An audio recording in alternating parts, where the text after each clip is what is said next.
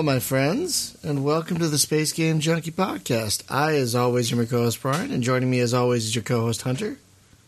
Hey, what's going on, everybody? It's been a couple of weeks. I'm back. Good to have you back, and as always, your co-host, Spaz. Brought to you by Afterburn Fuel, because you always need more Afterburn Fuel. Always. Jim could not join us tonight. All he said was he's having issues. I hope everything is okay. He expressed to me the other night that he hadn't been feeling well lately. So he's probably just taking time to rest. Has the weather been crappy over there in North Carolina? Well, while I was gone, apparently it's like I was down in, nice and warm Austin, Texas, and it was like up in Greensboro and the Raleigh area. Apparently it snowed one day, so. Oh. I'm really jealous there was that. I'm really jealous you went to Austin because I missed the food there so much. Yeah, I did. For anyone who's listening, I had Torchy's tacos. You better believe it. It was delicious. Fuck, those are good. Yeah. So, tonight, folks, we're going to talk about a topic. We're going to talk about capital ships. I'm not sure why. One, there haven't been a lot of games that really focus on capital ships. And two, games that have them either as a focus or as another element sometimes don't do a very good job with them for a variety of reasons. And so, as Spaz and I were talking about before the show started, we should probably define what we mean by capital ship before we go any further. So, to me, when I think of a capital ship, I think of a large ship that has multiple turrets, that is slower, more cumbersome, not very agile, but has a lot of power behind it, more than a fighter. And it takes like a multiple crew to make it work. It's not just a 1 or 2 man fighter. It's a big thing, and it should feel like a big thing. It's almost genre specific as well. That's a good point. I mean, in other, let's think of what's another game with that kind of like naval games, or naval games. Typically, if you were to look at something that was not a space game as a game that had something that was of a larger stature, that is usually more menacing. Right, menacing being a kind of a poor choice of words, but you look at, like you said, a naval game. I think aircraft carriers are usually a large object, but they're not necessarily the worst of the worst when it comes to something that's just big, bad, and destructive. They're imposing necessarily, and sure. they have long-range firepower through their fighters, but they're not necessarily... Yeah, they're also really vulnerable. They need a whole fleet around them to protect them. I would say something more like the Aegis might be more lethal, pound for pound, than maybe an aircraft carrier by itself. Sure. But yeah, something like that. So here's something that's interesting. When I was thinking about this topic today during my busy work schedule, back at work after being gone for 10 days, I had some times where I was sitting working on people's computers. I was thinking about this, and the thing that strikes me as odd about capital ships or capital defined ships, depending on genre, that really just kind of irks me is either they take a lot to be able to get to, or you can't even touch them at all. I see. So it's something you either take a long time to build up to, or which, in some circumstances, taking a long time to build up to would make sense. They're big, they're menacing. They can almost be classified as a kill all in some spaces. Right. No pun intended. But I think about Elite Dangerous, and this is not to try and hate on Elite Dangerous, but this is something that has crossed my mind many times when I have been flying around, and occasionally you see those bigger, like faction, I guess, almost capital class type ships. And you see, in the early days, you would see the videos or the GIFs of two of them warping into the same thing and fighting each other. And it was just like, oh my God, look at this cool thing. But then at the end of the day, all you really are is just watching the cool thing happen. Right. Right. And the thing is, when that happens in Elite Dangerous, it's like I saw this almost 2 decades ago in Free Space 2, and it was better. Well, I mean, visually in Elite, it definitely looks very beautiful. It has some great sound effects too when you see that happen. That's the best thing about Elite, yeah. But part of me is also on the fence of like, well, that's cool and all, but can I fly one? And with the option of doing the multi-crew thing, can I fly one and have multiple like friends or allies with me on one? Which kind of brings me up to like a different subset of games altogether, which would be like strategy games. Yeah, strategy games, in theory, you're given all the different classes of ships that you can build, and depending on the type of strategy game, you have different variations of resource pools and what you're allowed to build. But typically what strategy games, and I'm thinking of Sins of a Solar Empire here when I say this, that's exactly those end killer ships, which are like the Titans, which are not just like capital ships, but they're like, world destroyers or whatever you want to call it. Sure, but even those can get wiped out by a large enough fleet. Right, and typically you can only have one of them at a time. Right, but when you see them on the battlefield, you get this feeling of, oh crap, that's an imposing thing. Yeah, that is horrendously imposing, especially if you're not ready for it. Yeah, exactly. And as a player, if I have one, I'm in control of it. It's fair.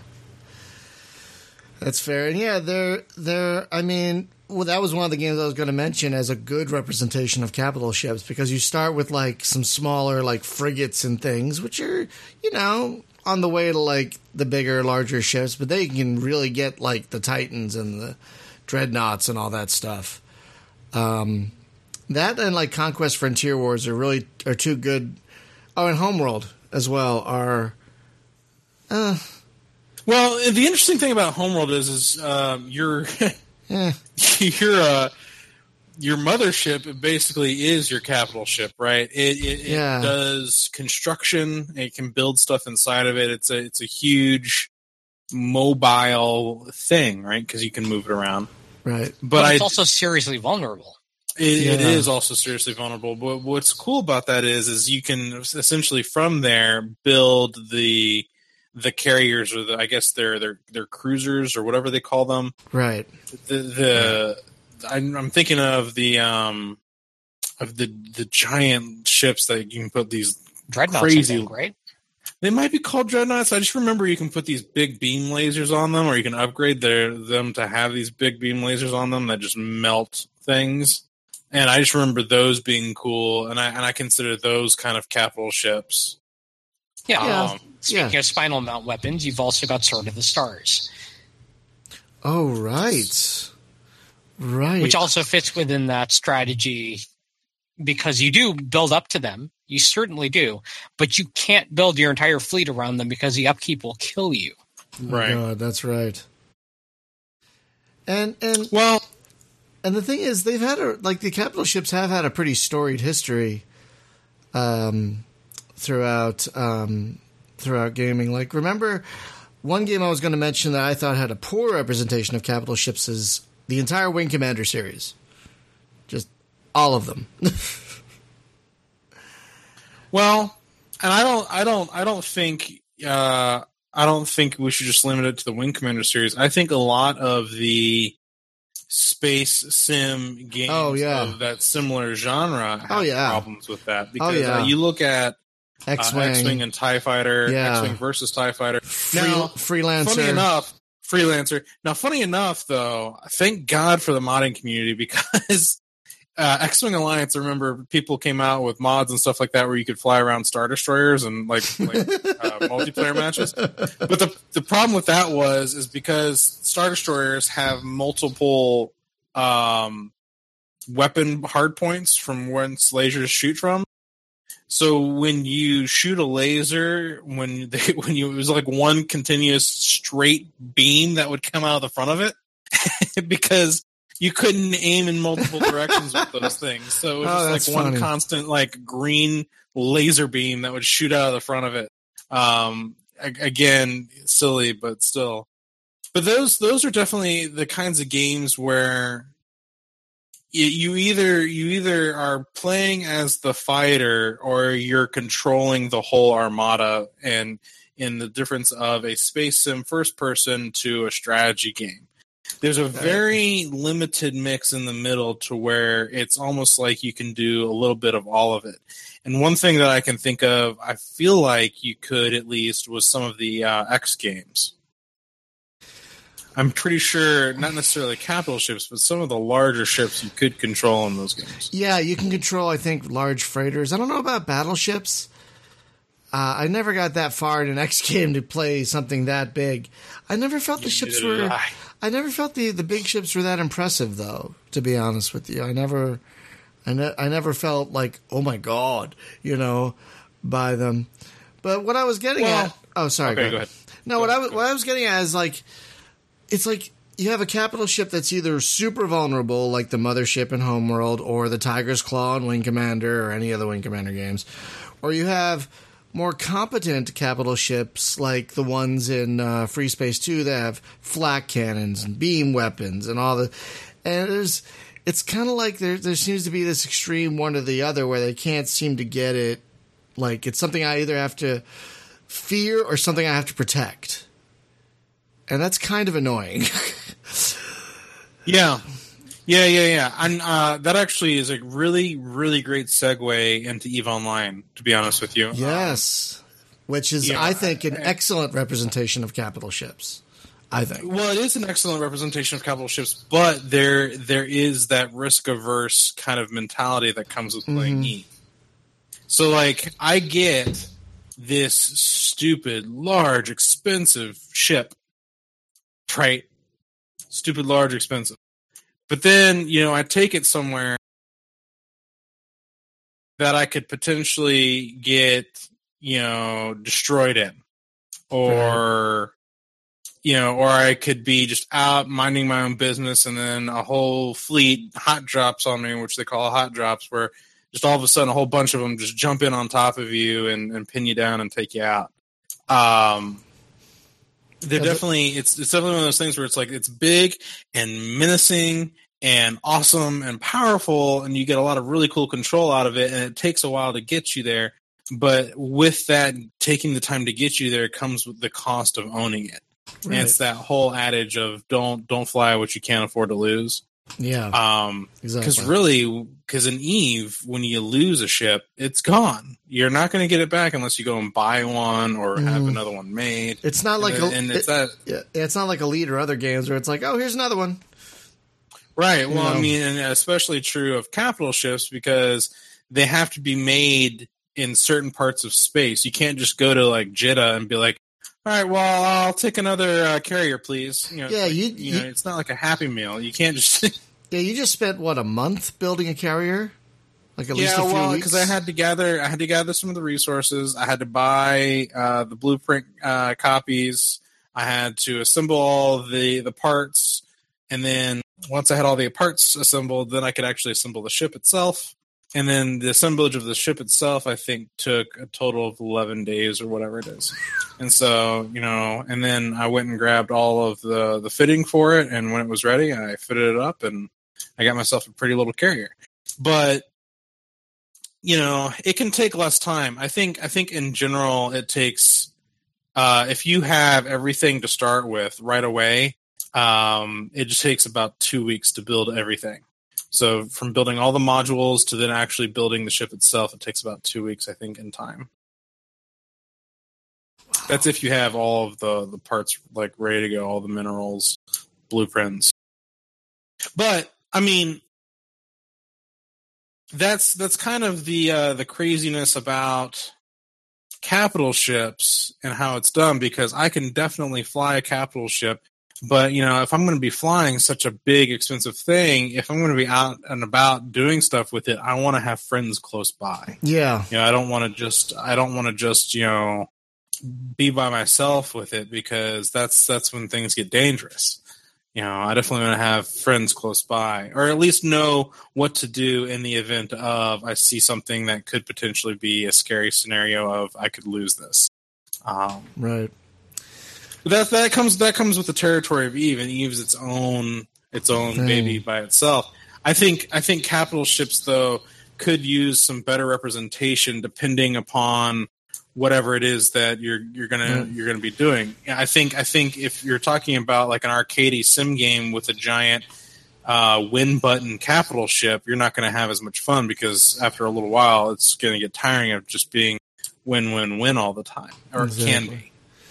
So interesting. I think it was Jean-Luc in the chat brought up Star Trek, and I wanted to kind of talk to that, because Star Trek has both some of the best and worst capital ship games in the genre. It's like that property has some fantastic games and some terrible games. And Colin Ford in the YouTube chat is saying Bridge Commander is the best Star Trek game. Nay, nay, nay. Nay, nay, nay, I say. No, I would say it's fun, because I like Bridge Commander, but Yeah. I would say it's a far cry from being the best Star Trek game. Oh yeah, I mean, for me, it's a toss up between either Klingon Academy or Starfleet Command as one or two. I was gonna say either Klingon Academy or Elite Force. Elite Force, yeah. And the great thing about Elite Force, speaking to capital ships, is like, especially the first one. I didn't play the second one enough, but the first one, you get to run around like the entirety of Voyager, which is pretty cool, because it's a smaller Federation ship, but it's still a good size. No, Yes, absolutely. Colin, I'm actually going to say that Starfleet Academy is one of the worst Star Trek games. It is. Yeah. Even though I have an unopened copy of the game and its expansion, I would still agree with that statement. I still can't believe that game got an expansion and Klingon Academy didn't. It's just true. It's just such a fucking crime, because Starfleet Academy was like, wow, this feels like a fighter. This is really stupid. I have one radar and like, wow, this is like I'm flying a Sidewinder in Elite. That's like exactly what this feels like. It's the stupid. Oh my god, I hate that game so much. I hate it so much. But like, I honestly didn't think Bridge Commander was that great either. It's a very niche thing, though. I'll be straight honest with you. It's not niche terrible. thing. It's not terrible. There are worse games in the franchise, as we've noted. But it's not terrible. What I was getting at was like, you either have the part where you're in the chair giving the orders, or you have the part where you're outside the ship flying the thing. And while they're both kind of fun, neither one is really exceptional. I feel like if they had focused on one or the other, that would have been a better game, I think. But I feel like both of those are a little half-assed. Because it's either one or the other. So it's. I can agree with that. So it's not as great as it could have been, which I think is a real shame, because you had the Galaxy class, you had the.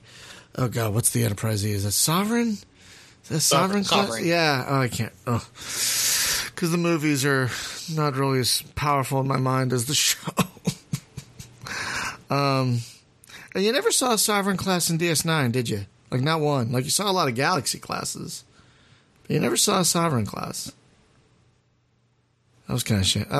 No, it didn't show up in DS. Well, the Sovereign, though, didn't really come into play until like near the end of the war, right? Like, was it? I feel like it was after the wars when the Sovereign came into play. Well, in Insurrection. Well, no, in Insurrection, they talk about like they're working on a Dominion peace treaty, I think, in like the beginning of Insurrection. Well, no, the right? They weren't talking about the peace treaty, but I was going to say, not to like get on a tangent here with this conversation, but the Defiant was in First Contact, right? Which would mean that at some point there. But I mean, we'd really have to look at when DS9 ended. We'd have to actually do some research. Which, what? We'd actually have to look at something.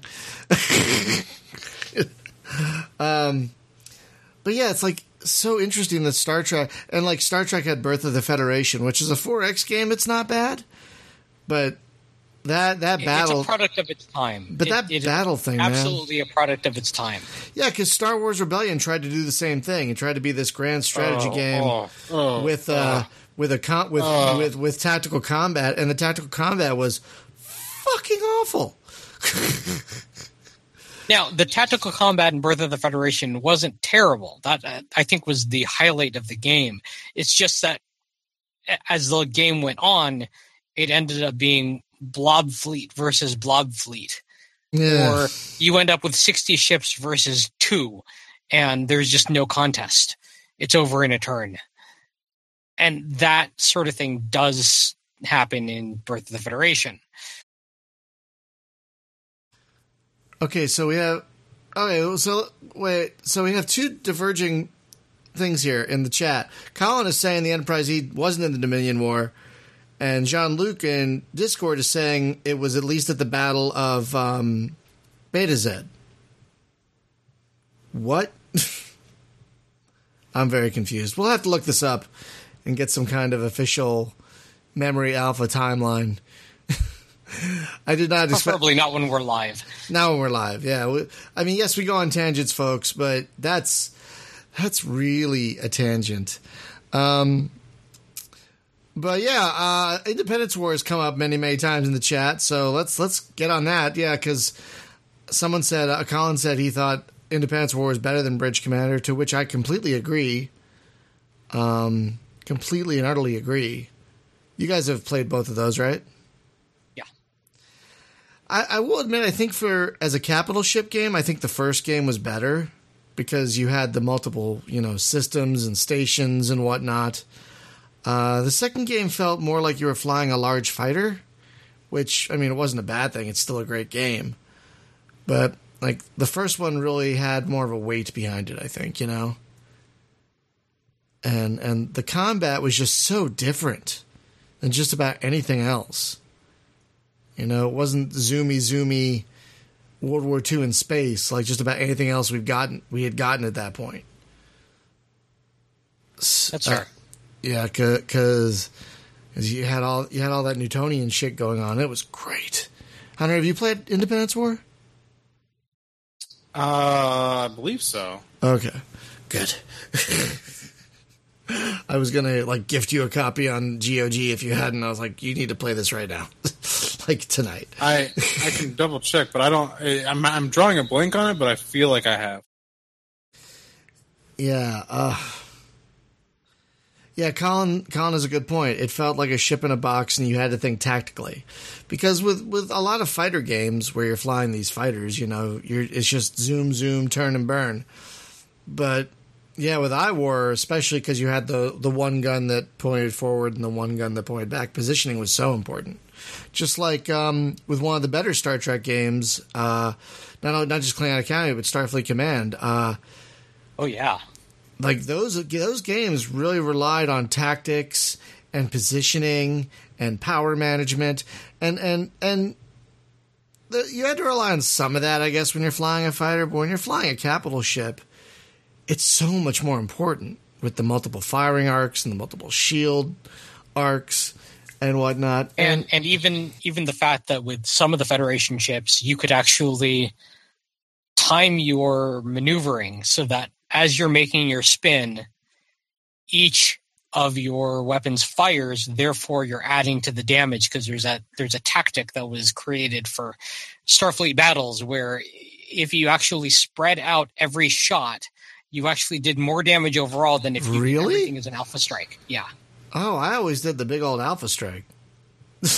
Well, the big old alpha strike had one advantage, which was you could take down their shields and do a bunch of hull damage. But the problem with it is that if you actually want to whittle them down, your best bet was to actually make one shot at a time as you're making a 360 pretty much. So you're firing through every single arc so that every single one of those hits ends up on the same place.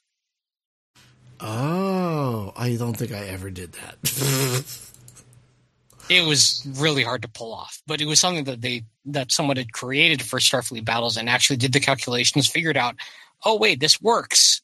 This absolutely works. And yeah, it's canon, pretty much. The tactic is canon. I'll have to go back and try that if I can get it. I think I can get it running. Those late 90s games, man, they can be really hard to get running sometimes. Oh my God. Like, again, Star Trek is just so fascinating. I guess Star Wars too. Like, Star Wars had no capital ship games, really. But it didn't have capital ship games, but there was definitely capital ships you could fight against, right? Or fight alongside with, and it's weird. It was all about the fighters for that franchise. And at least there were games though where you could control, I guess, something like a capital ship. I mean, Star Wars is such an interesting thing because what do you define as a capital ship, though? I mean, do you define Star Destroyers themselves as capital ships, or you define like the Super Star Destroyers as capital ships? Because there's kind of a distinct difference in some regards. Yeah.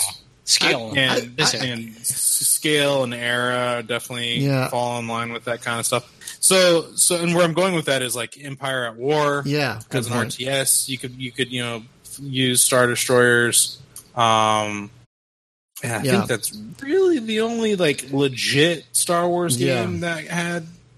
But if you look at mods for like Homeworld, for example, you can use or Sins, or Sins, same thing. Now, I'll be honest. At least in X-Wing and TIE Fighter, the capital ships never felt that scary. Like I took out a couple of Star Destroyers in an X-Wing because all you need to do is get in the right position and shoot their shields, and then just they never felt that scary. At least in the early games, and maybe that was a technology thing. I don't know, but they felt scarier in the later games. They definitely felt more menacing, especially in Alliance. So that was kind of a weird arc with capital ships they did in those games. Like, they never really felt that scary, and then they got real scary. I thought, anyway. Of course, there's also the spiritual successor to those games, Angels Fall First, which has some massive capital ships in it. Yeah. According to the West End RPG, Colin Ford says a Corvette and above is a capital ship. According to the old old RPG, which makes sense. So that would be a blockade runner, and up, and the Nebulon frigate and the all the varied Mon Calamari ships and whatnot. That's fair. I think, John-Luke, they did add point defense to the Star Destroyers in X-Wing Alliance, which they didn't really have before. They were whatever they did, they were definitely more menacing to fighters than they were in the previous games. And that might have been why. I don't specifically remember, but it was something like that. I don't exactly remember, though. Now, what was a fighter game that had a decent capital ship in it? And this is going to sound ridiculous. Iron Sky Invasion. Did either of you play that one? Yeah, I did. No. It had these space zeppelins. These armored space zeppelins. This isn't that crazy game. Nazi movie, is it? Yeah, it is. It's based on that. And Iron Sky. Yeah. Oh my gosh. Okay. Yes. The game is actually, but I know exactly what you're talking about. The game is actually a lot better than the movie, surprisingly. Yeah. The game is actually quite a bit of fun, and they have these armored zeppelins in them that are actually a serious threat, and you have to really maneuver to hit them in the right spots and take them down, and they blow up real good, which is real nice.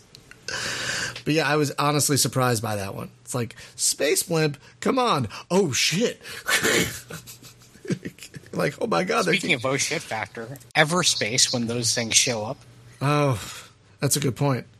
I will add that. I forgot about Everspace. I only got that far in Everspace once. And yeah, they're a bit scary. Now, I honestly... The smaller ones, not so bad, but when the big ones show up, oh, you do not want to be there. You want to be elsewhere. Now, I'll be honest and say that I think in terms of when you're in a fighter and you're dealing with capital ships, personally, still to me, and I know I'm biased, I still think the best is Free Space 2. Because those capital ships were huge. And here's another... I don't know, this might be just me, but I've always had a pet peeve with games with capital ships where they don't look like they're big enough to hold as many fighters as they launch. You know what I mean? Like the wing the wing commander games is exactly what come to mind. It's like, that's as big as that is? Really? Like that can... It's a clown car. Yeah, exactly. Is that a TARDIS? So like that, and like Freelancer and other games where it's like, wow, that's a battleship? And you could probably fit one ship in there? Maybe? It's like, what the hell is going on? But with Free Space 2, yeah, exactly, Colin. The Tiger's Claw seemed far too small, and that was probably a limitation of the technology at the time. So, but even in the later games, the capital ships, like 3, 4, and 5, the capital ships never seemed that big. And this is your home. Or this is like a huge, like, big target or something, and they're like, that's it? Really? But with Free Space... I'd say certain later games nailed that sense of scale to what it was launching. Sort of the Stars did it pretty well. Yeah. That you might have one launch ship that you can launch at the planet. Right. If on the smaller class ships. Or Battlestar Galactica, Deadlock. Oh, God. Yeah. We can get into that in a little bit. Right. And that is a really good, like, it's a shame there aren't more games like Battlestar Galactica. Or capital ship games like that in general. You know, because... that's interesting that you bring that up, though. Like, capital ship games, to me, just remind me that maybe I'm playing an RTS more than anything. Or some kind of a strategy game, because they're definitely more strategic. Yeah, they're definitely even games like with Starpoint Gemini Warlords is definitely more tactical and even strategic than your Free Spaces and your X-Wings. Well, I'm thinking of in terms too of looking at how the genre plays it. So, I mean, if we're talking about space games, we're talking about sci-fi. Yeah. So when you look at like how the genre plays capital ships, okay, I'm gonna bring Halo into the mix. So in Halo, you don't technically play ships. However, in set universe, because we brought up Star Trek, so I feel like this is a good call. That's fair. I know next to nothing about Halo, so I won't have much to contribute here. Well, sure. So like you don't really see the big when Halo first came out. You see a big ship that crashes on the ring, and it's a big ship, and you're like, wow, that is a big ship. But come to find out, it's one of the smaller ships that the humans have actually made. So they get quite a lot bigger than that. And in Halo 4 is when you see like the really big one. I forget the name of it, and I know people in the chat are gonna like rip me a new one for it. But it's part of more of like a battle fleet, and these things are super contained, super self-sustaining. You know, they can launch all kinds of fighters and troop transports and vehicle transports. And I think of that in terms of, like, say, a Super Star Destroyer in Star Wars.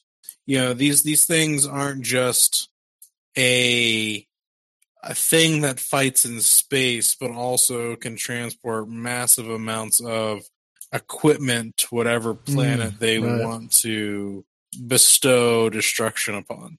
And that's something that you can't do in EVE. The term for that, I would say, would be Battlestar, because it's not just a carrier. It's a battleship that carries a whole bunch of crap along with it and is a force multiplier wherever it is. Right. And it's not just a carrier either, which is an interesting thing because you look at like Battlestar Galactica and people are like, oh, it's like a carrier in space. And I'm like, yeah, but nah. Because if it doesn't have its fighters, it still has all of its flat guns. Right. It's definitely a defensive platform, and it's also an offensive platform. But the cool thing about like Battlestar is you could look at their pod, like let's take the Galactic, for example, the pods on either side. That thing's like carrying 2 aircraft carriers on its sides. Basically, that's what those are. But the rest of the ship itself was way more packed than that. And something where I would love to see some kind of a space game where, I guess Homeworld's a great bestower of this too, because as you're playing through it, you've got this one massive ship that from it builds all that you need to do, but some kind of a game where you're controlling, you're in command of a massive ship that is responsible for so many things and has tasks that it needs to do, and you're part of maybe you're controlling like a fleet, for example, but it's more in depth than just say go here, shoot now, gun, like So something like, say, FTL style, but with something on the scale of a Battlestar as your ship going through it all. Right, but not necessarily turn-based. Like, you can have missions that you can go on and deploy on. For example, I like to use StarCraft or a traditional RTS for this. But more so the newer StarCraft, like in between on the campaign side of things, in between missions, you could trade stuff out, you could unlock things. You could maybe customize different stuff, and depending on the different types of missions that you could go on to do, you could like recustomize certain parts of your fleet, or it's kind of like the cool thing that I love about Star Trek Online is the Admiralty thing. Like I go and send these ships on this fleet, and they go and do stuff and then come back. I don't necessarily partake in the action of what they do. I just say, you go do this thing and report back when you're done. Something like that, something really more in depth. Yeah, that makes sense. I would totally play it. Right. But definitely like I'm in command of this great massive ship, and I control a fleet. You dock with me. Yeah, I was going to say, Professor Jean-Luc Xavier Blunt there in chat, the mini game in Star Trek Online is definitely addictive. Well, there was one game that tried to put you in command of a big thing like that had people and fighters and landcraft and all that stuff. And we have to talk about it. It's called Battlecruiser 3000 AD. and it's varied ilk. Now, Derek, we know you. We love you. You're a friend of the show. You're a friend to us. And we appreciate all the hard work you've done to keep space gaming alive through your hard work through the various incarnations of Battle Cruiser 3000 AD, but your games are nearly impenetrable, and that it doesn't help make them playable. And I love them. I've played them and I've gotten some fun out of them, but like after a while, you're like, I am mentally exhausted. I need to go off shift. Someone else take the con. It's like, Jesus fucking Christ. But that game, at least it was trying to, that game had shuttles, and it had troop transports, and it had Marines, and you could dock with other ships and take their supplies. That's probably the biggest tragedy of those games, is that it could do all those things. And yet, maybe because it had too many moving parts or whatnot, it just never really worked out. which is a real shame because those could have been amazing capital ship games. You know, yeah. They really, really could have. But, and I guess on the opposite side of the coin, when you have ships that have Marines and whatnot, you have the rules of engagement games. Have either of you played those? They're very old. So, have either of you played those? No, I have not. Okay. I haven't either. Okay, well, that's what's on the stream right now if you're unaware, folks. Those games came out, I believe, in 1991 and 1993.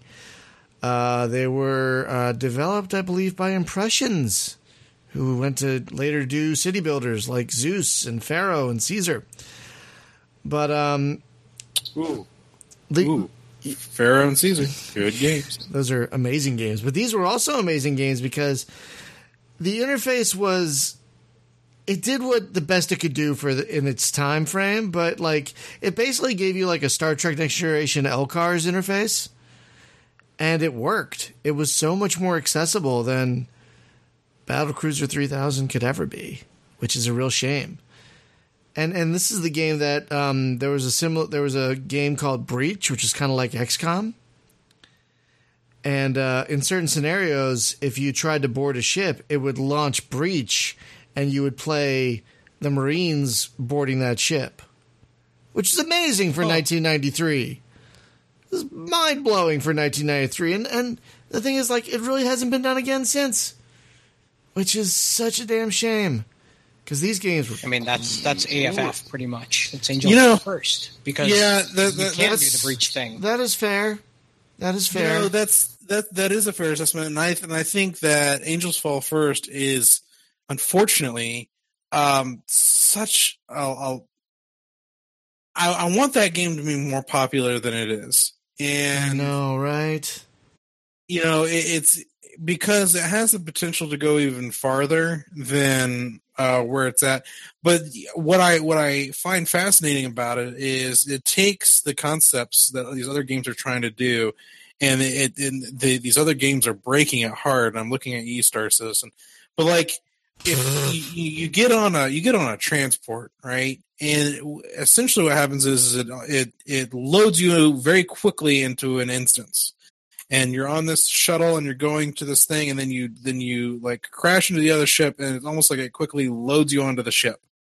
It doesn't do anything directly like I'm getting on this, the door's closing, we're leaving, we're now crashing, the door's opening, and I'm running off. You know what I'm saying? But it's pretty close. It's pretty damn close. And the other game that I was going to say that is similar to this is Empyrean. Space Engineers, for all its grandiose, is also troubled by the thing that makes it great, and that is just walking around. And sorry, that's fucking great. So. But the thing that Empyrean does is, all right, well, I'm on this planet and I fly up into the atmosphere and I quickly load into the space instance. Now I'm in space and I can fly around space. I can dock around the space station. Oh, there's a moon over there. Let's fly to the moon. You get close enough to the moon and it quickly loads you into the new environment. So it's not like it's trying to do this one single free flow ridiculousness. Because these games that they're trying their hardest, and God, they look beautiful and they look great. But I just want to play and have fun. Like it's not going to break my immersion if like there needs to be some kind of a quick loading screen. I mean, Empyrean does it great, and it's almost like you're flying through the clouds when it happens. It's really kind of cool. When I'm jumping from system to system in EVE, when there's like a Stargate that like loads me into the next system, I'm not sitting looking at a loading screen. And it's technically a loading screen, but it looks like a warp tunnel, Yeah, I guess Elite does the same thing, but Elites is definitely more of like set it to screensaver too. Some games handle that pretty well. I do like the way that AFF handles it because, yeah, you're landing and then while it's loading up that instance for you so that you can actually do the ground stuff, you have just that short, very short, get ready to disembark from the landing ship. And I think the action is so fast-paced that you ignore that. Like, it feels fluid. It's not even, it feels totally fluid right, to me. Right. That's what I was going to... Yeah, because the way the action is designed, you're not thinking about it. You know what? It does. It feels fluid. You know what Angels Fall First really needs? It needs the dropping from Section 8. Ooh, that deployment, yeah. Yeah, the drop. Another game that was unfortunately... I know. But can you imagine, because, they're both great, but, clearly Angels Fall First is a bit prettier. But, that dropping stuff from Section 8 was just incredible. You do have vehicle drops in AFF, but you don't actually control as it's going down. Yeah, that's just kind of sad. And someone in the chat just brought up, if you guys haven't played Rule of Engagement, you probably haven't played this, but Starfleet 2, Krellin Commander, was actually a shockingly detailed ASCII starship command and fleet command and planetary invasion game. It was insanely detailed, but it was also insanely obtuse. And so, I have to say though, it wasn't as unapproachable as Battlecruiser, but it got close to that. That's why I think we could use another Rules of Engagement style game, because it really straddled that line between approachability and detail and fidelity. I'm watching the video that I recorded how many ever years ago of this game, and I want to play it again right now. I fucking love this game. Oh my god, it's so good. It's so good. So I also did write down some other... Let's see, what are some other games I don't think did a great job with... did we talk about all the ones that did? Oh, some people brought this up in the chat, so we should probably talk about it. Nexus: The Jupiter Incident was a really great capital ship game. Oh, yeah. Oh, my God. And it looks daunting at first, but the great thing about it is it really isn't. Because you're mostly just right-clicking other ships and attacking them, or right-clicking a point in space or whatever. You know, it looks it looks still holds up. It's, oh my god, especially since THQ Nordic did a nice patch for it a year or two ago, which you gotta love them for that. Now, Colin brings up an interesting thing, and Spaz, you'll probably have something to say about this. He says the ultimate capital ship simulator is Artemis. You need several players, but that's awesome. Kind of like Bridge Simulator, but kind of like Bridge Crew, but without the VR. I don't know if I can agree. I don't Bridge Crew without VR. Yeah, so. Yeah. I don't know if I can agree. I don't know if I can agree with that. I would say Artemis is arguably better than the Star Trek VR game. Although the Star Trek VR game is fun. It is. We've played it. Yeah. It's definitely a little bit more limited in my opinion. Artemis is pretty cool, but then there's also Quintet. Quintet does the same thing that Artemis does, but I think this is not trying to hype up Ural's project, but I feel like Quintet does look and play better than Artemis. And let's be honest, I think the fairest thing I can say regarding that, given my own bias, is that with Quintet, at least you can just jump in and play. You don't need a whole bunch of people to play. Yes. And so while you can play big ships in some of these games and these simulators, these bridge simulators, it's really not about the bridge simulation process. It's about the capital ship and its role and the space game genre essentially. And let's be honest, if we're going to talk these multiplayer bridge games, it doesn't get really better than Pulsar. Yeah, really. Yeah, and I was just about to mention it. Pulsar is great. Well, so here's something for you though. Here's what I would love to see from a game that can give me capital ships, and this is what I'm kind of hoping I see from the new X game that they're making, because the first person aspect of what they're doing with the new X game, and I know the X games are supposedly supposed to be more about sim, and I get that, but conceptually, I would love, and people can say Star Citizen until they're blue in the face, but it's not gonna get me. I would love a more refined, focused co-op game, or a smaller game that I can play with just a few of my friends. That I don't want to play like an MMO, but like maybe it can be set up to where you can have a server of up to 10 people play, something like that, where I can control maybe a big capital ship, and you guys can dock your ships at it, and like that would be a cool thing. And it also could be like a space galactic simulator where there's like a live economy, and you can build your own like empire, like the X games typically have done in the past. And what would be great? So I think what would hit all the right notes for you and probably for me is like an MMO version of Star Wolves. Have you ever played Star Wolves? Ooh, yeah. That could work. Because you have your mothership, and you have your fighters, and the mothership and the fighters can dock with the mothership back and forth. But the mothership is also, it's still kind of vulnerable, but it can handle its own in a lot of situations. So, like, I think an MMO version of something along those lines would be great. It'll probably never happen. Yeah, we can. It'll probably never happen. But, it's fun to talk about. Star Wars was fun, though. So, it improves... Wait, what is this?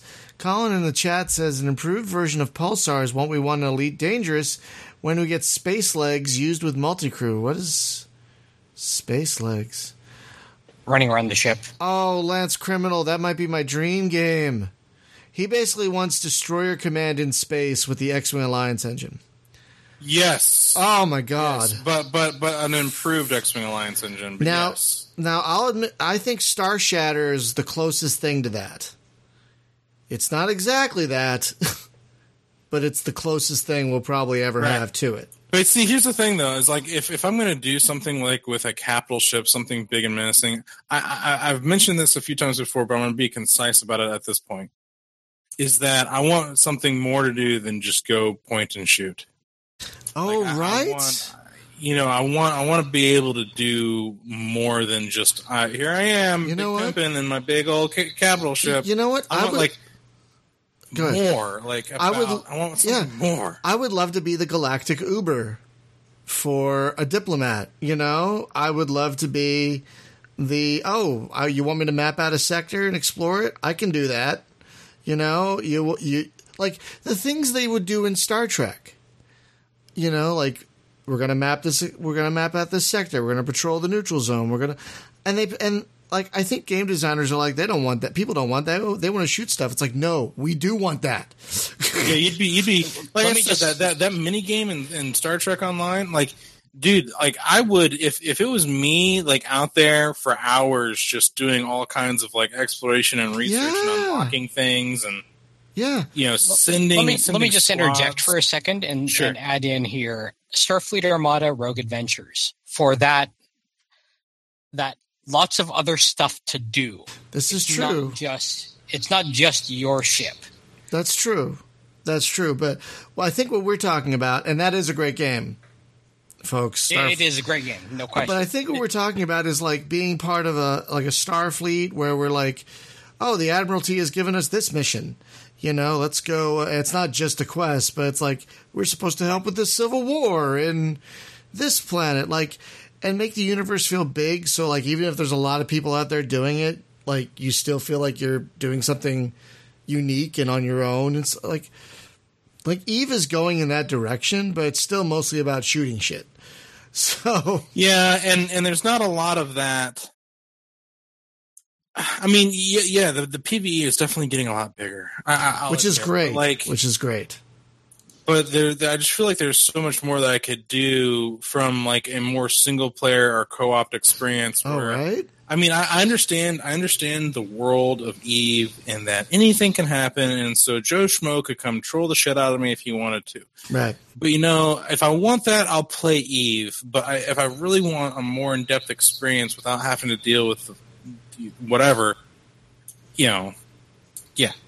You know the rant that goes along. Yeah, Colin Ford in YouTube asks, "You want to map Gash's anomalies?" I do. I do want to map Gash's anomalies. I would love that. But don't make it like boring. But like make it something interactive and interesting. It's exactly.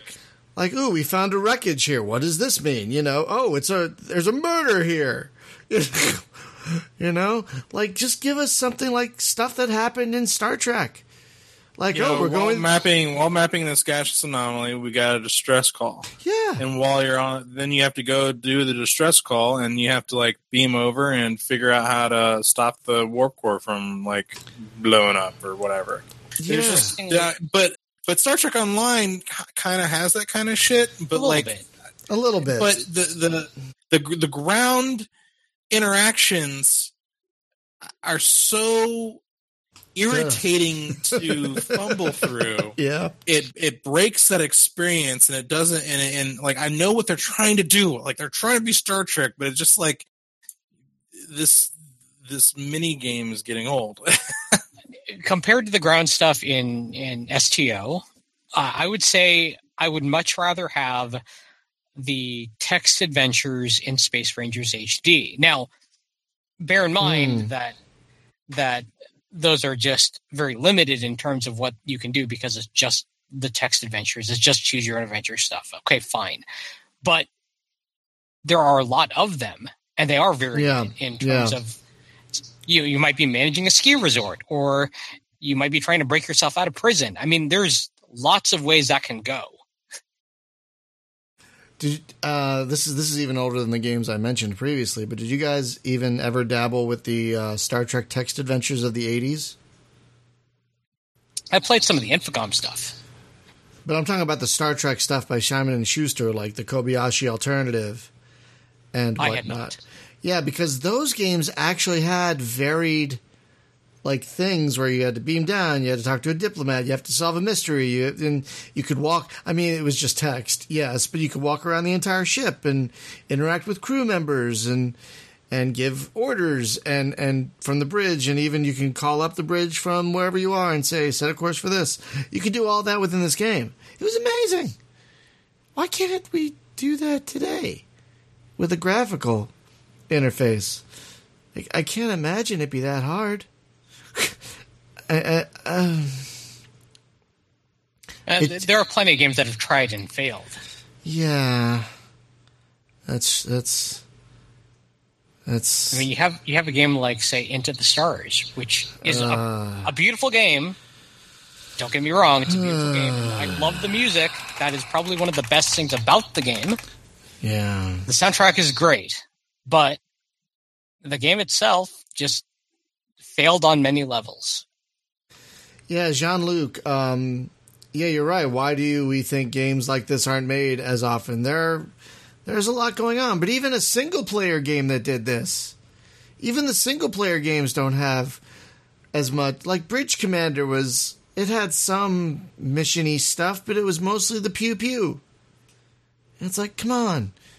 And I was really hoping that Starfleet Command would do a little more of this because it had that dynamic, what was it called, Dynaverse campaigns? Yeah, Dynaverse. And I thought that would be like, oh, there's a distress signal. Oh, there's this planet needs an asteroid shot out of its way or something, but it was mostly the pew-pew again. It's like, can we get something else? Can we get...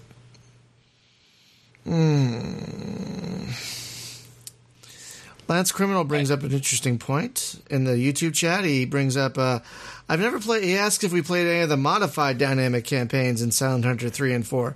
Not modified, but I have played those games, and, a cap ship game that's like a submarine game? Yes, please. Yeah. Yes, please. Yeah. Yes, for sure. Geez. And that's what Objects in Space is supposed to be about, but I don't know when that's coming out, if ever. God damn it.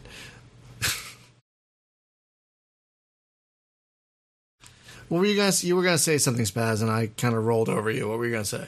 No, it's fine. I was just going to add that it's unfortunate. It really is, because there are so many games with potential, like Into the Stars. I backed that on Kickstarter because I thought it was going to be great. And the concept, it sounded so good. And the execution was just flat. Was that the one where you had to match the color of your laser to the color of their shield or something?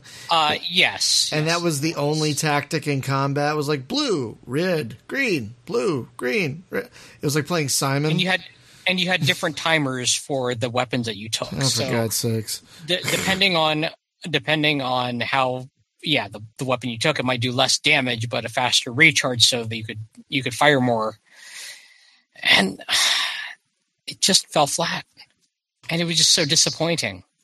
Yeah, and then you have a game like The Mandate that was supposed to be offering something like that, and I backed that on Kickstarter as well. I also did, and they went bankrupt. Oh yeah, it went bankrupt. It'll never see the light of day. That one, like never, right. Which is just that one had such promise, and just really fucking sad. So hey, Lance Criminal, where can we find those modified campaigns for Silent Hill 3 and 4? I want to try that. I would love to try that. It adds more shipping and ports, shipping lanes, chance spawn rate. Ooh, that sounds fun. I love a good dynamic campaign, you guys. Love a good dynamic campaign in anything. And yet there's only like 2 space games that have had dynamic campaigns. Goddamn. By the way, there's Star Shatter and X-Wing Interceptor. Those are the 2, if you're all wondering. No, XCOM Interceptor. Oh my God. X-Wing Interceptor. Yeah, that's an X-Wing game no one knows about. Is Interceptor. Flying an A-Wing around. Oh my God. Can you imagine? Now, I have a list here of noble attempts, games that tried to really capture the feel of a capital ship, and their attempt was appreciated, but it still didn't hit the mark. So I don't know if you guys played either Lightspeed or Hyperspeed by Microprose back in the day. You basically flew around a giant ship that was the size of Manhattan, but it had fighters. Star Shatter came up. Star Control. Those felt like fighters, yeah. Yeah, Battle of Procyon, which felt like kind of Baby's first Starfleet Command. That was the Treasure Planet game, right? Yes. And my audio is clipping? Does it sound like to you that my audio is clipping, guys? Doesn't sound like it to me. Not on my end. I wonder if it's a Twitch issue. One speed over on Twitch. We've had a tiny bit of dropped frames, but nothing too serious. My pedal seems fine. I don't know. It might be a Twitch thing. Please refresh Twitch and let me know if it's still doing it. Because I use a pedal to do this push to talk thing, and sometimes it gets a little. Pedal to the metal, Commander. Yeah. Why didn't we ever get a Galaxy Quest game? I wanted that That's so. a Star Trek movie. Oh, yeah, right. Whoever wrote this episode should die. Side note, one we hadn't mentioned yet: Rebel Galaxy. That's a good point. Those dreadnoughts, and not necessarily dreadnoughts, but the battleships in that are wow. That is a good point. I'm sorry, Travis and y'all. I forgot about Rebel Galaxy. But yeah, Rebel Galaxy's got some good cap ship action. Though I never got super. And it's all broadsides too. That's the other thing that's interesting. That's true. You don't have enough capital ship games in general, but even with broadsides, like Spaz 2 tried to have broadsides. It just didn't really work. You know? Yeah, a little bit.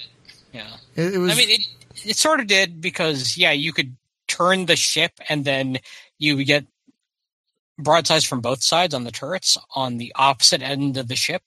They'd be able to get an arc, but I'd say it's a good attempt at that, but not stellar in that, even pun intended, in getting that feel of a capital ship down. Lance wants a Galaxy Quest total conversion for Homeworld. I'd like to go one further and say I would like an Orville total conversion for Homeworld, please. Hell yes. That would be a side note. A couple of my friends got to tour the set of that show. Shut up. Oh no, I didn't go. I'm very angry about this. I'm still jealous. But they said it was basically a 2-story interconnected set. So you actually could walk from one thing to another. You felt like you were on a ship. There were a lot of practical effects. Oh, Mike Akuda. You know Mike Akuda? Yeah. He actually went on the tour too, and he loved it. Which is like, how high praise can you get? Now, One Speed says Star Trek 1 is the best Star Trek film. Some fighting words, yo.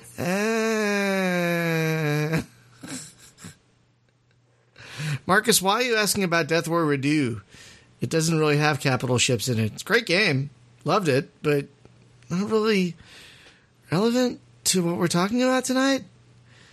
Oh yeah, Distant Worlds does a good job with total conversions. It's got some really great... it's got that amazing Star Wars total conversion, if you guys have played it. The Picard era, it's called. Oh, it's so good. Oh, man. So let's see. What else do we have to talk about here? Oh, yeah. You brought this up earlier. Spaz Icarus. Starship Command Simulator. It's right there in the name. It's right there in the name. You don't necessarily start off on a dreadnought or a battleship. No. But you could theoretically find one, capture it, take it over, and then it's yours. Right. Oh, God. One Speed says Star Trek V is the second best Star Trek film. Change my mind. I will come down to where you are and slap that opinion out of your head. That's how hard I will slap you. Because, Jesus. Yeah, so that was a great game. You got to run around the ship. Basically a first-person FTL, but it felt like you're on a decently sized ship. God, have we covered everything?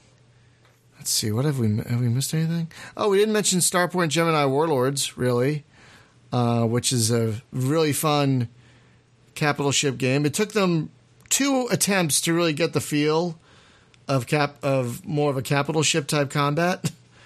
Because Starpoint Gemini, let's be honest, was kind of crap. The first one, yeah. The first one was not so great. But in 10 years, it has been 10 years since the first one, and they have made leaps and bounds, and Warlords is amazing. Oh my God, and they keep adding to it.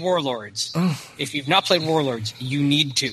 And especially with the DLC that allows you to play as pirates or as the alien faction, because they changed the game so much.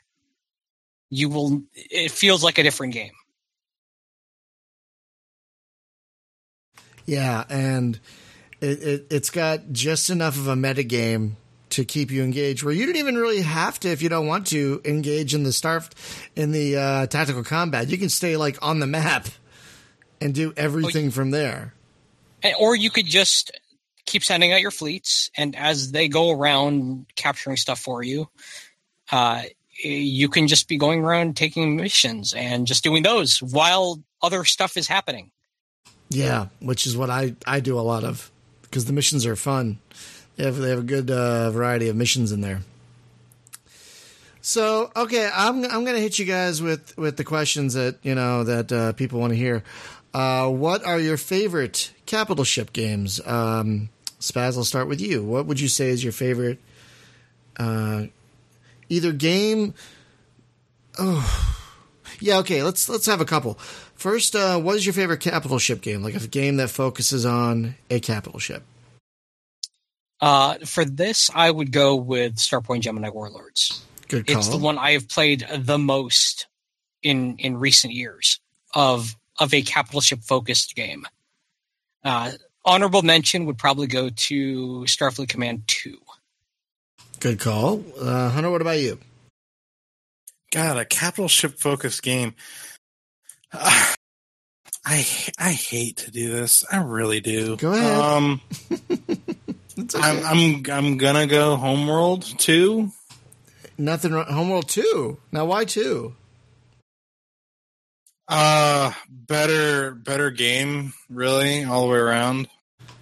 I know some people who would fight you on that. I mean, well, listen, I know that there's some of like the way you could fleet stuff and control your fighters was better in 1. Like I get that, but the kinds of things you could do. I'm talking the base game here now.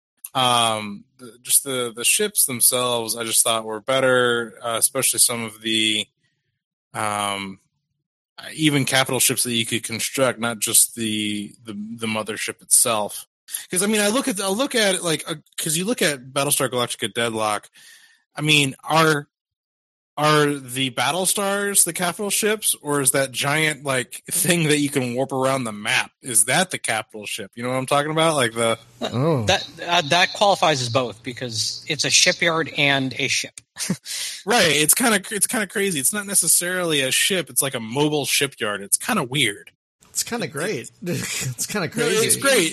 It would be like a mobile DS9 if you added manufacturing facilities onto DS9. Which is a shame they didn't. Yeah, they moved DS9 that one time, and that was it.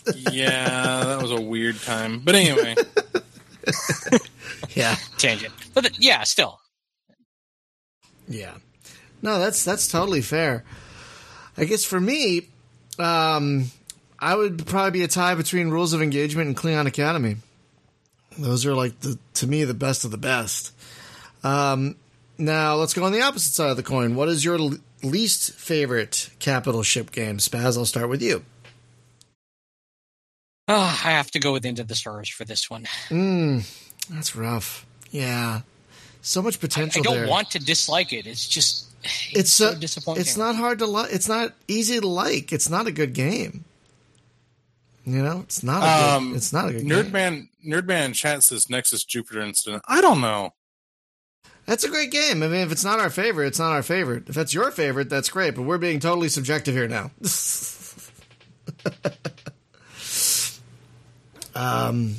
Okay, so Hunter, what would you say is your least favorite?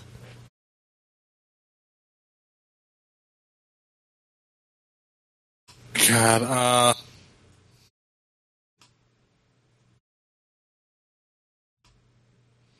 tough call because there are so many to choose from. Yeah, there are quite a bit to choose from that weren't that great. Yeah, you know,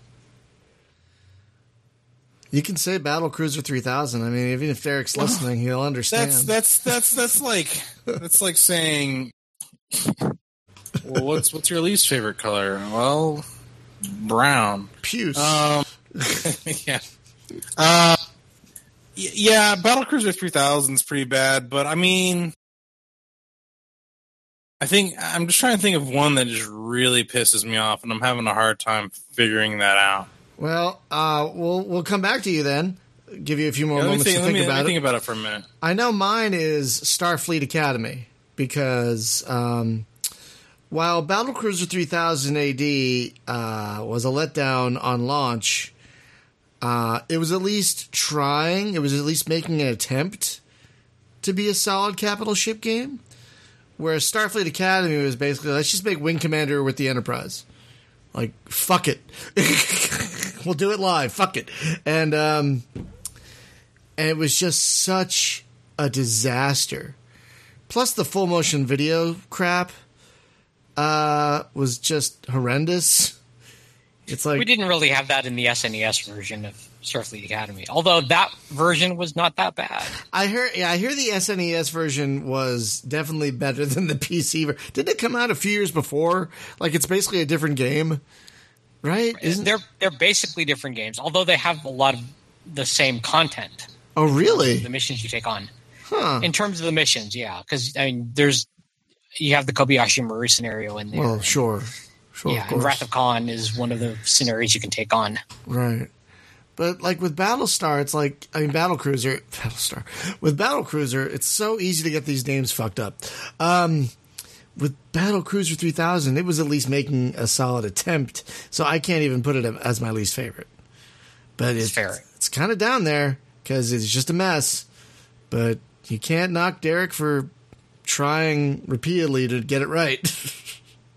Gotta give him credit where credit's due. So, Hunter, did you come up with one? If you didn't, that's okay. You know, that's totally fine.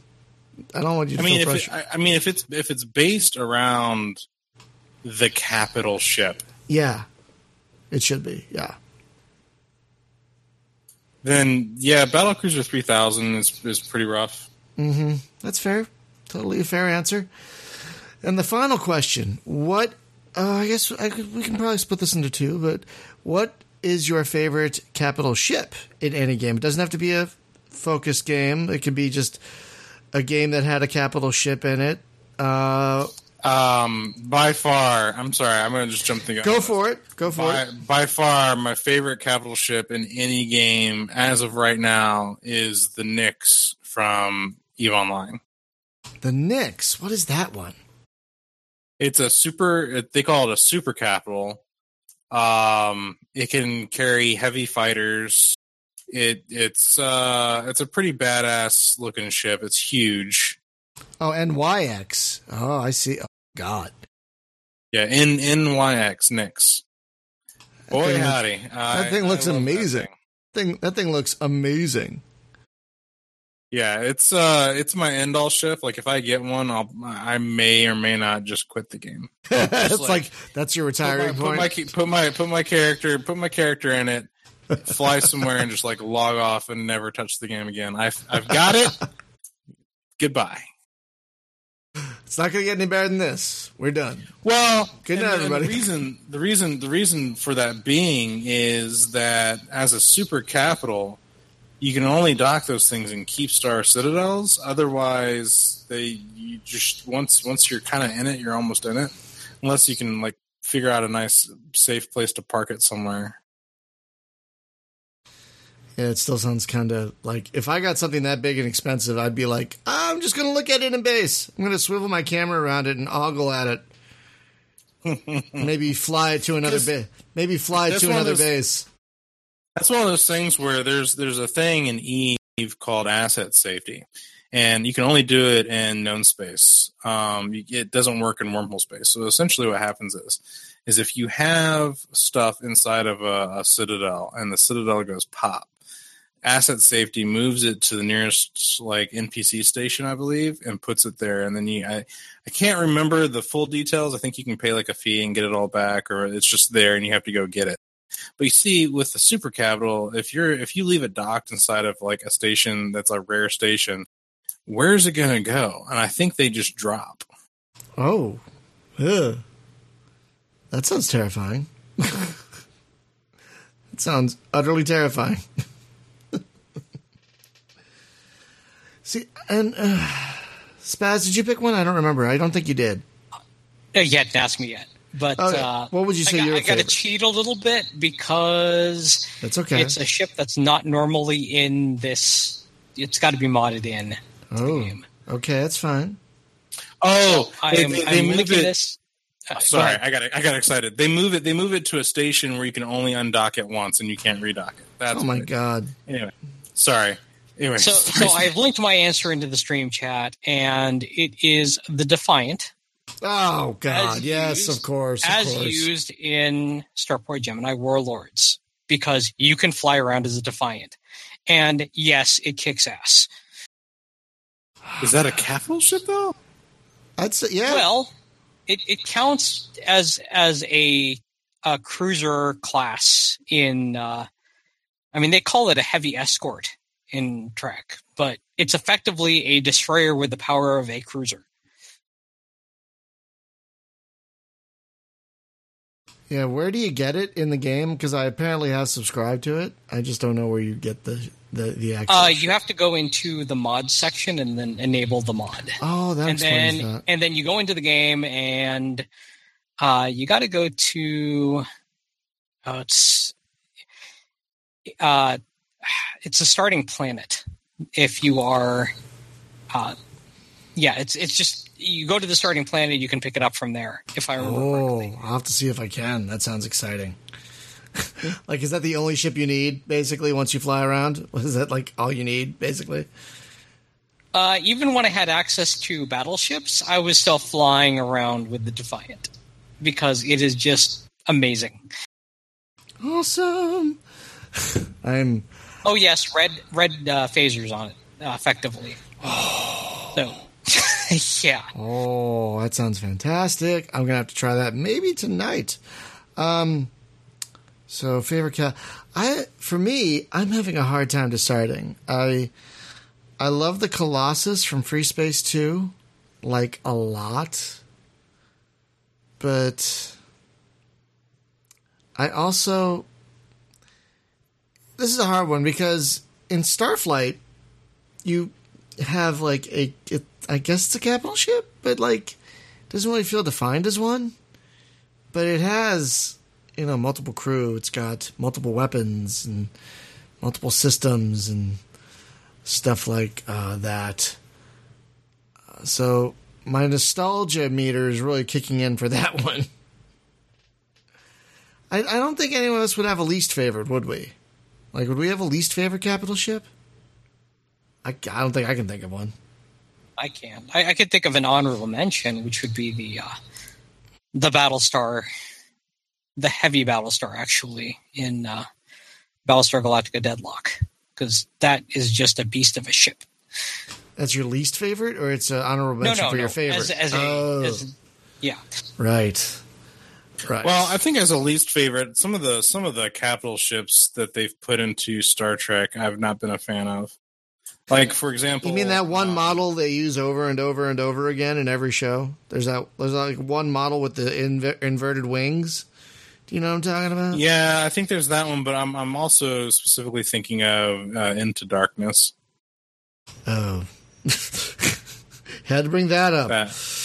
That dreadnought thingamabob. I'm just not a fan. Which he had a model of. Stupid. You can get that stupid piece of shit in Star Trek Online. He had a model. Like it. I get it. I'm sorry. He had a model of it on his desk. Yeah, subtle, huh? Like, what the fuck? What the fuck, Admiral RoboCop? What are you doing? What the When I saw that, I just could not. I laughed for a good 5 minutes. Because, I mean, what are you thinking? Oh, my God. Man. Yeah, that was it was kind of a neat looking ship, but I actually can't stand the look of the Discovery. I'll be perfectly honest with you. It's just something about it bugs me. Yeah. It just doesn't look right. It looks like a pizza cutter. It doesn't look like a... Granted, there is an actual NCC 1701 pizza cutter, but yeah, I know. Well, the thing about the Discovery that is makes it such an odd ship is the whole spore drive, and then the saucer section starts rotating. I'm still not sure how I understand how that's supposed to work. Yeah, what if you're on that part of the ship when it does that? Like, what if you forget? Do you have to buckle up? Does it start centrifuging you to the wall? What if you're in a corridor connecting the two parts of the ship and it starts what? There's so many questions. So many questions about that stupid fucking spore drive. I watched one episode the other day. I'm still behind, and I stayed at home because I wasn't feeling well the other day. So I'll get caught up on Discovery, and I watched one episode. And that's as far as I could get. I'm like, I'm done. I'm exhausted. This is boring. So I'm still haven't finished season 1 yet. Really not looking forward to it either. But yeah, I guess we can start wrapping it up. So, folks, for next week's show, we don't know what we're doing yet because I've got a few irons in the fire, but I haven't heard anything back confirming anything. So we might have to pick a topic, and I don't know what that's going to be. So we'll do something fun regardless. We'll talk about something fun. And Thursday, it's board game night. So we're going to be playing Colt Express, which I've never played, but I'm looking forward to trying it. Apparently, it's quick playing and fun, which is how I like my. And there is a tutorial, so that's. Yeah. Oh, I'll do that beforehand. I'll do that. Thank you for letting me know. I'll do that beforehand. And don't forget, Sunday, we're having our monthly MMO meetup at 9 a.m.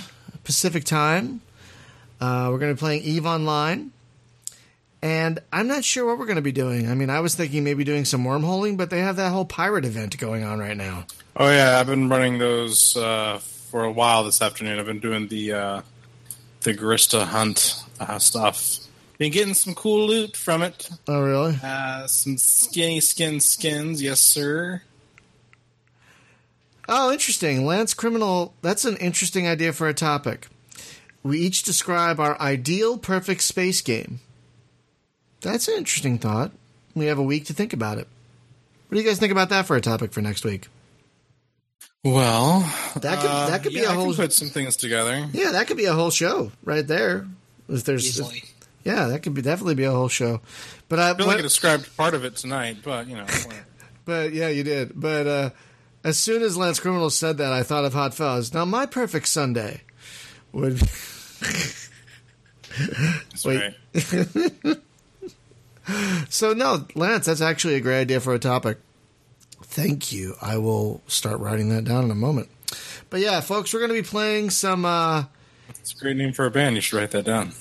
Yeah, we're going to be playing some... Oh, come on, One Speed. Freelancer had content. That's not nice. He says his perfect space game is Freelancer, but with content. That's not fair. Maybe the original version of Freelancer before they cut it down because Chris Roberts was too ambitious. Maybe then. But yeah, that's a good topic for next week. But yeah, we're going to be maybe doing some pirate hunting on Sunday, maybe some wormholing. I'm going to try some pirate hunting on my own, see if I can do it. But I am looking for... Yeah, yes, Lance, you did contribute. We do, friends, if you're unaware, we do take suggestions for topics, for guests. We have an email at hail, Hail, at Space Game. Jesus, fuck. Sorry. Oh, my God. Wow. If any of you still have ears, that's hail at spacegamejunkie.com. Yeah, and that goes to all four of us. So if you have a suggestion... Oh, Elite Dangerous with actual content. Oh, Lance. That's... Wow. Yeah. Wah, wah. Yeah, hail at spacegamejunkie.com. One of my favorite sounds of all time is the Price is Right losing gong. Or the, whatever that, not gong, but, you know. So yeah, hail at spacegamejunkie.com. We take, requests for guests, requests for topics. If you don't like the sound, if you don't like what I have to say, would like to hear that too.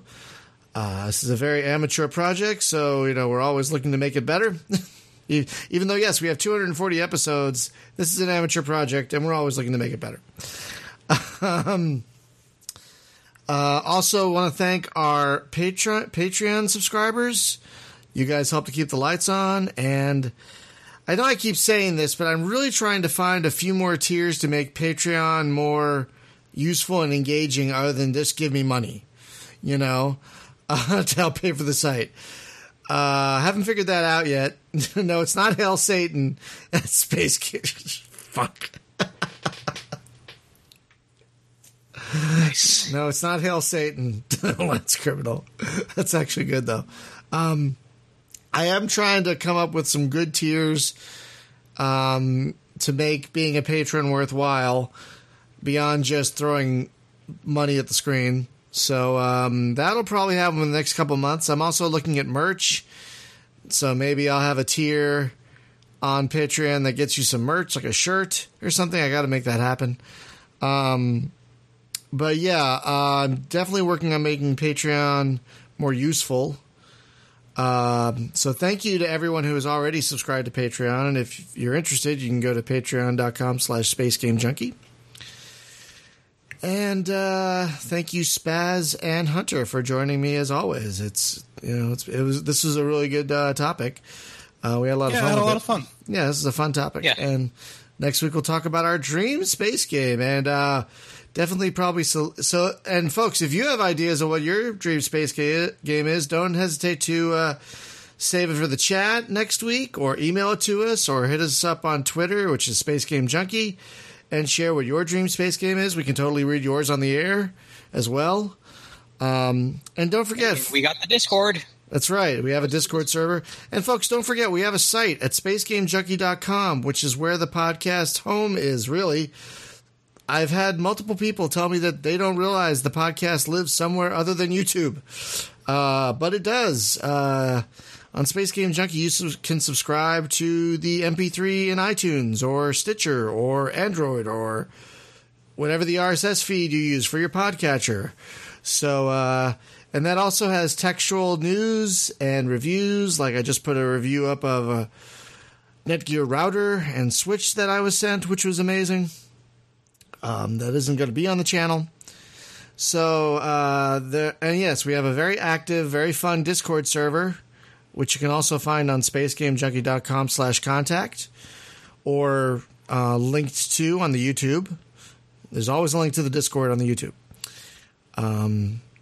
So yeah, that was a bit meandering, but hopefully if you haven't joined us on Discord or whatnot, you will, because it's a great, great community. You can see it up there in the corner of the stream. We've been talking all show. Someone put Riker's sad trombone. Was that you, Spaz, who put Riker's sad trombone? No, that was Professor Sean. Nightbird is whatever I think of when I see Riker playing a trombone. Nightbird. But before we get too off topic, folks, thank you for listening and watching. And if you are subscribing or following or whatever you do, we appreciate it no matter what. You guys help make this community as awesome as it is. And we wouldn't be as great without all of you.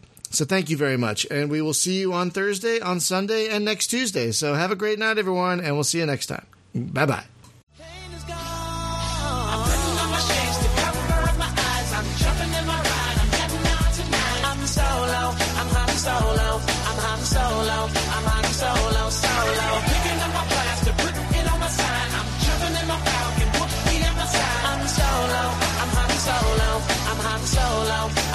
I'm solo.